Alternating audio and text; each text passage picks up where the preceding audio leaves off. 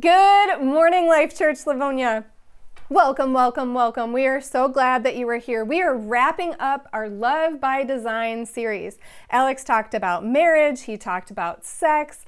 These are super important topics. And the whole premise behind our Love by Design series is that God has an order to things. And we understand in this world, this very complicated world, how ovens work, how phones work, how cars work. But so often these areas that are super, super important to us, marriage and sex and intimacy, that they're just this mystery. There's no way to really understand them. And we believe that God has something really practical, really helpful, really tangible to say about them. And so we decided that we're going to do a 3-week series. And so today, I want to point you guys to our Facebook, to our YouTube, to wherever you look for your podcast listening. Go and listen to it. Check out Alex's messages on marriage and sex and catch up, because God really spoke through Alex. He really had a wonderful thing to say. And I just really appreciate the way that Alex took a wide look at marriage and sex and helped us to understand what God's heart is behind these two very, very important topics. Now, today, I get the privilege of talking about intimacy. And in this day and age, we have a lot of misconceptions about what intimacy is. When you guys heard me saying that I was going to talk about intimacy, some people actually said out loud to me, well, we just talked about sex. And for those of you who thought that, intimacy is completely different than sex. And so today I get to talk about it.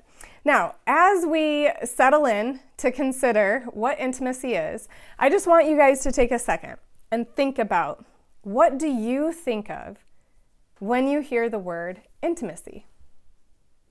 What comes to mind as you consider what intimacy is in your life, or what you long for in your brain and in your heart when you think of that word?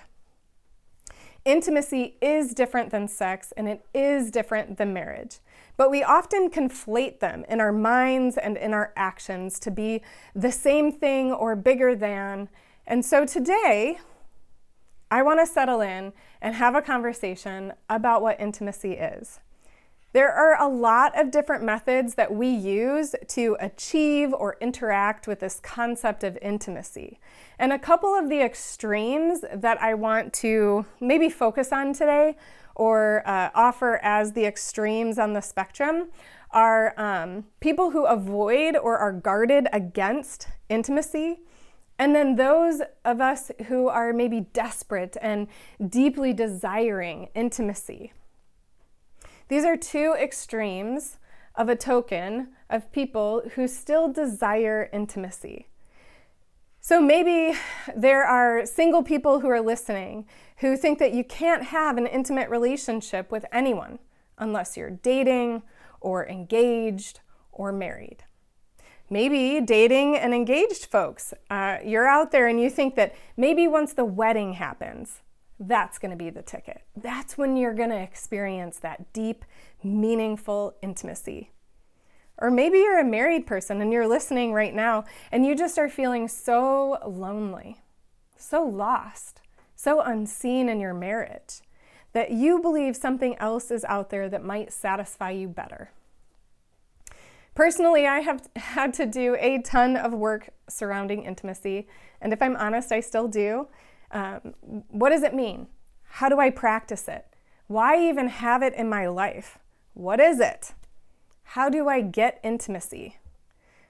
I've talked before about how I come from a divorced family and that affected my idea of marriage, but it also affected my experience of all relationships.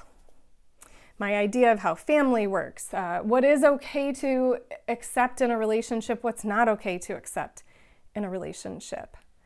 What are boundaries? How do I not withdraw from people or relationships? Or how do I not jump in and be so desperate in a relationship to just accept whatever somebody has to offer me? And as I prepared for this sermon, I had a couple of really extreme things happen in my life that challenged my view of myself and my view on intimacy and how to navigate those situations really well, which is just the way it goes for people who are teaching something, you often experience the thick of fire as you're preparing for a thing. And I'm jumping in here pretty with both my boots, obviously. So hang on, as we're going to be doing this a little bit together today. So as I shared, my parents' divorce, it affected my understanding about what intimacy is. And maybe your family, you don't come from divorce, but maybe your family's withdrawn and just kind of absent. Maybe they're different in front of people than they are behind closed doors. Maybe you had a big, loud, intrusive family that was all up in your business because they just cared. They just really cared. They just wanted to be there, wanted to be all up in your stuff. Maybe they just overstepped regularly. However, what we see in Scripture, we see that Jesus was neither married nor did he have sex, yet his life was full of intimate and meaningful relationships. So as we talk today, and I'm talking to myself here, I want to talk to all of us who are desperate for intimacy, those of us who are guarded and protective and don't want to show up. I'm going to talk to all of us here today, and I want you to take what you think of, what you thought of on the beginning part of this when I said, what do you think of when it comes to intimacy? And we're going to take that thought about intimacy and we're going to set it over here. Because as followers of Christ, what we want to do is we want to look to Scripture, we want to look to the Lord, we want to look to Jesus, and we want to model our lives after what God has called us to do. And this desire that we have for intimacy, God created us for it. In Genesis 1:18, it says, "Then the Lord God said, 'It is not good that the man should be alone. I will make a helper fit for him.'" Now, I really love this verse. I think it's super powerful, and I would love to do a deep dive on it, but I won't. I won't even go on a tangent at all. It's so good, though. Anyway, essentially, I want to point out that the thread found in that text specifically is that it's not good for man, humankind, to be alone. You were made for intimacy. I was made for intimacy. And so today, what we're going to do is we're going to read through much of John 4, and we're going to consider some of the ideas that I saw in the text. 1, what is intimacy? 2, how does Jesus practice intimacy? And then 3, how do we practice intimacy after observing and seeing how Jesus does it? So the first question is, what is intimacy? Intimacy is the connection that comes from being known, seen, and loved. This is a simple concept, but simple does not mean easy to experience or offer. Simple is different than easy because we're nuanced human beings and we've got experiences that often create barriers or challenges to doing this well. But that's why we're here together in a community of people so that we can grow, learn, fail, and forgive each other as we work through all of the things in this world that are broken and challenging and confront us with our humanity, that we want to be reshaped into who God has called us to be. So I'm going to jump in and I'm going to go piecemeal through the text, and I'm going to read some of it, and then I'm going to talk a little bit about it. So in John 4, verses 7 through 20, it says, "A woman from Samaria came to draw water. Jesus said to her, 'Give me a drink,' for his disciples had gone away into the city to buy food. The Samaritan woman said to him, 'How is it that you, a Jew, ask for a drink from me, a woman of Samaria? For Jews have no dealings with Samaritans.'" So some of you have heard this story before, so I want you just to hear it afresh, okay? Jesus and his disciples were traveling, and Samaria is this town, right? Here we see Jesus choosing to go through the land of the Samaritans. These are people who are in opposition to the Lord's will. So in about 1720 BC, the Assyrians had invaded the northern kingdoms of Samaria. They had captured and subjugated it. And through this process, the Samaritans began intermarrying with the Assyrians.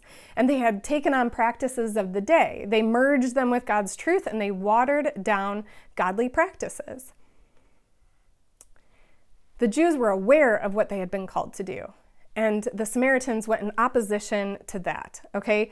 And so the Jews were vehemently opposed to interacting with the Samaritans. This quarrel, this fight, was over 400 years old and hot as ever when Jesus made the decision to go through Samaria. So he could have chosen to go around it, but instead he chose to go through it. And so we see here Jesus is breaking down some of these ideas and ways of conduct.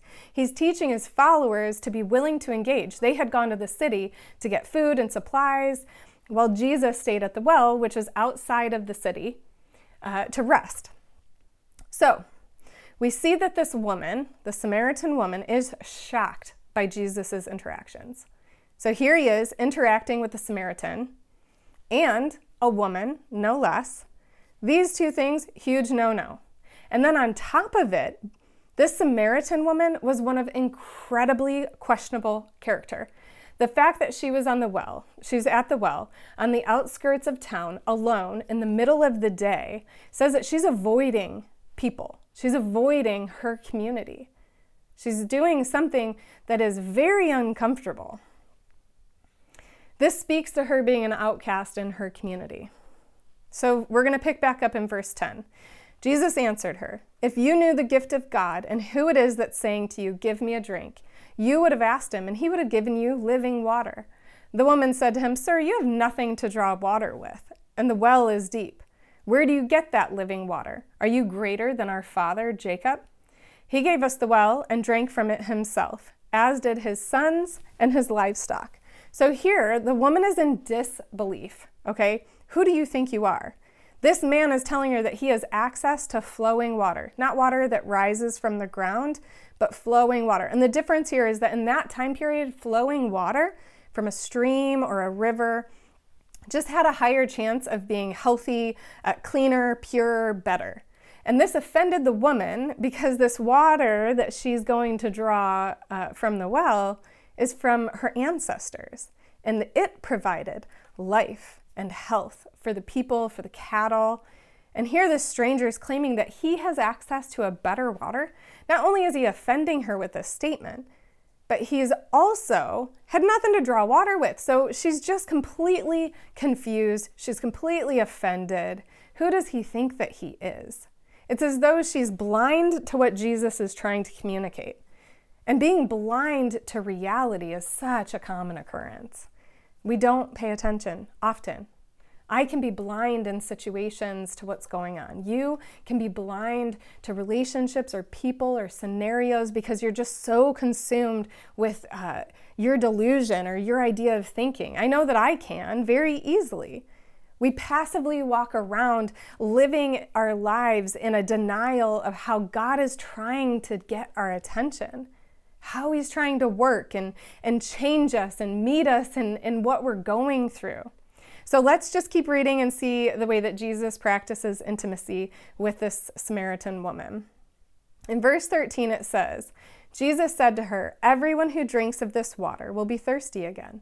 But whoever drinks of the water that I give him will never be thirsty again. The water that I give him will become in him a spring of water welling up to eternal life." The woman said to him, "Sir, give me this water, so that I will not be thirsty or have to come here to draw water." So here Jesus takes away some of the mystery. He begins to describe and unveil what it is that he's actually talking about. See, people who were faithful or spiritual or attuned to the work of God would have picked up on, okay? They would have been more aware of what he was saying. But this woman, she was so locked into her offense and so locked into this defensive posture that she had positioned herself with to protect herself or to guard against whatever she had to protect herself against. We don't really know, but Jesus begins to break it down for her. He begins to pry and probe and point out and be open. The other thing that I thought was so interesting about this is kind of a cultural oddity. In our culture, there's this term about being thirsty. It's vulgar. It's this lust and this desire that people live into about having this high sex drive, looking to sustain themselves sexually. You thirsty? And I have some curiosity if it stems from this verse specifically, because that would be really interesting. There's a lot, like the Good Samaritan, that stems out of Scripture. This desire for sex over a meaningful connection to the Lord is going to fulfill this longing and desire, but not with something that will last. As Alex always says, he says this all the time, it's filling a legitimate need that we have, this longing, this desire to be seen, known, and loved, in an illegitimate way. And here, this woman is thirsty. We see her humorous contempt for what Jesus is telling her in verse 15. The woman said to him, "Sir, give me this water so that I will not be thirsty or have to come here to draw water." And I resonate with this so hard. When I first started my recovery journey, I was so mocking towards Jesus, towards people who loved Jesus. And I thought people were foolish. I thought they were so naive to the way that the world really worked. And I see this in this woman. She is known for having ongoing relationship dependence. She constantly used relationships to cope with her need and desire for intimacy. And Jesus points it out. In verse 16, it says, Jesus said to her, "Go, call your husband. Tell him to come here." The woman answered him, "I have no husband." And Jesus says to her, "You're right in saying I have no husband. For you have had 5 husbands, and the one you now have is not your husband. What you have said is true." Jesus sees this woman. He knows everything about her. And this is where we see a scriptural example of what intimacy is: to be seen, known, and loved. In verse 19, the woman said to him, "Sir, I perceive that you are a prophet. Our fathers worshipped on this mountain, but you say that in Jerusalem is the place where people ought to worship." This can seem like a little bit of a random thought to include, and if you aren't familiar with the context and the culture of the time, here she's being confronted with her Samaritan beliefs and the culture of the time, and how the Jewish beliefs collided. And she's thinking, dang, this guy knows something. He knows something about me, and he knows something about where I should look for comfort, where I should look to worship. She's beginning to truly be open to seeing the Lord and seeing herself through a clear lens. I have wanted to preach about the woman at the well for a really long time because I really just resonate with her. I just think that I didn't experience an outright rejection from my community, because that's not really how our world works. But in the way that her story is told, she's grasping at these relationships to give her validation. She's grasping at them to give her worth and value. If only one of these people would see her, she could make it. She could find that connection that she longed for, to be seen, to be known, to be loved. And ever since the first time that I read this story, there was something that stood out to me. And as I prepared this message, I couldn't help but flash back to when I came to believe in the Lord. It was like a veil was lifted. It was like I could finally see the unworthy nature of who I was and how I lived. All my shortcomings just coming straight to light. All the ways that I tried to mask the things that I was feeling or experiencing, the ways that I sought intimacy, connection, love. My parents divorced when I was a kid, and it shattered me. It shattered my family unit. It shattered my understanding of what a healthy relationship should look like. I mean, I had dysfunction growing up, but nothing was as traumatic as the annihilation of that family unit for me. At this pivotal time of trying to figure out what meaningful and healthy relationships were supposed to look like, this place where I sought stability, it just completely blew up. okay? And as humans, we have this hierarchy of basic needs, okay? And you see, this is the basic. This is just like food and water and shelter. But a lot of my safety and security, that's health, employment, property, family, and social ability, and then love and belonging, friendship, family, intimacy, sense of connection. These are like foundational parts of what matters to us as a human kind. And my safety and security and my love and belonging, they're missing. And I had so much loneliness. I was just completely lost, just frenetically grasping at good grades and relationships and friendships and just anything to give me safety. I felt like I had no real friends, nobody who really knew me, no family there to really understand or see or love me. My family wasn't there for me, and it was as if I had no place to go for support. I didn't have a faith community to turn to, so I just learned to survive. I learned to just do what I needed to do to figure out how to take care of myself. And what I learned was that no one would be there. Everyone would leave eventually. And so I desperately sought to be seen, and yet I hadn't experienced it. And so this woman at the well, the same way that she experiences this veil being lifted, in 2008, I had that same veil lifted, and I just felt so connected to Jesus through that story. Let's keep reading to see what she does next. Many Samaritans from that town believed in him, Jesus, because of this woman's testimony. She tells these people, "He told me all that I ever did." So when the Samaritans came to him, they asked him to stay with them. And he stayed there for 2 days, and many more believed because of his word. They said to the woman, "It is no longer because of what you said that we believe, for we have heard for ourselves, and we know that this is indeed the Savior of the world."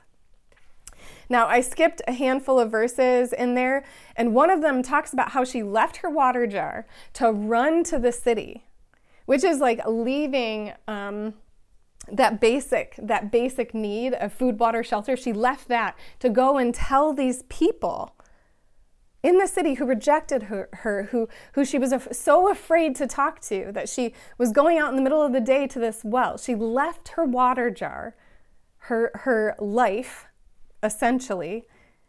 We see here that the Samaritan woman is in such a rush to get to the city, and she gushes about this guy who knew everything that she ever did, spoke truth to her about the things that she had done, yet, and this is so powerful to me, he did it in such a way that she was empowered to go back to the city to tell everyone.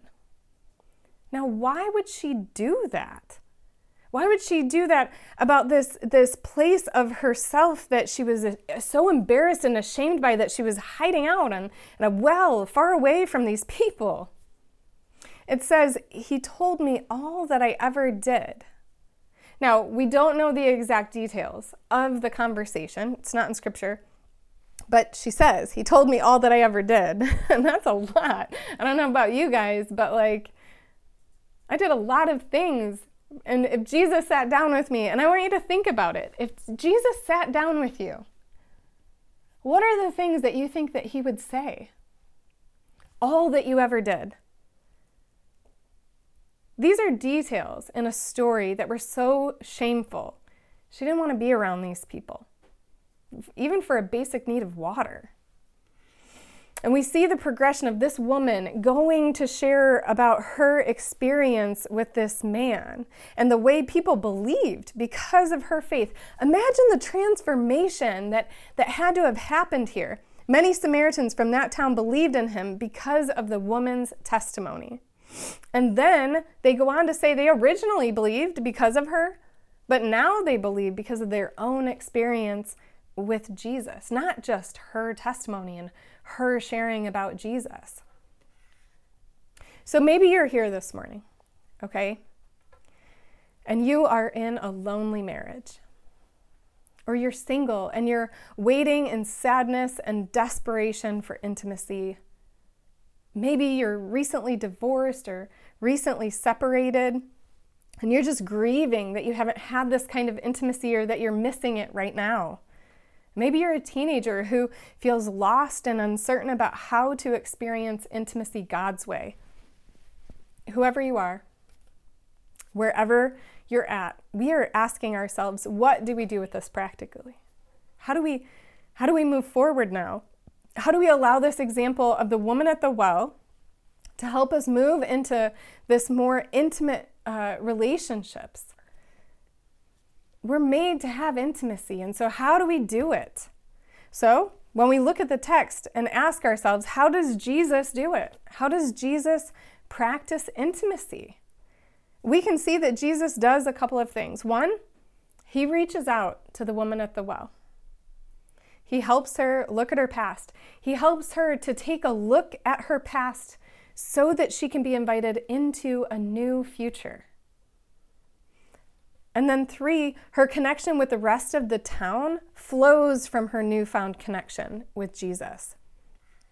So then, if this is how Jesus practices intimacy, how do we do it? How do we practice intimacy?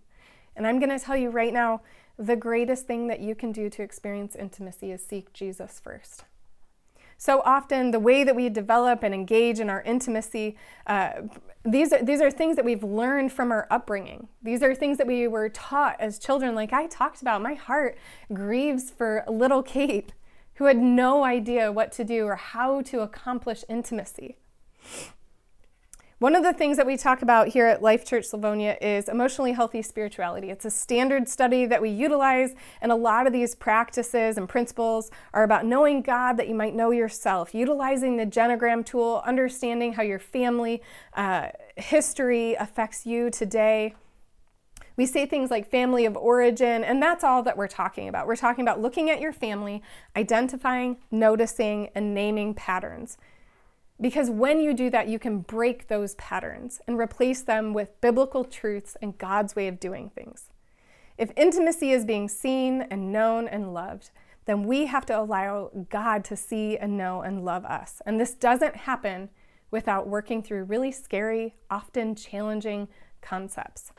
So if you're a single person and you're listening to me and you are longing for intimacy, but you're looking to romance, or maybe you're a married person and you're desperate for intimacy and you're looking for your spouse to fulfill it, or you're looking for someone outside of your marriage to fulfill it, or maybe you're a teenager and you're listening and you're just confused and you're depending on your peers to try to define what is healthy.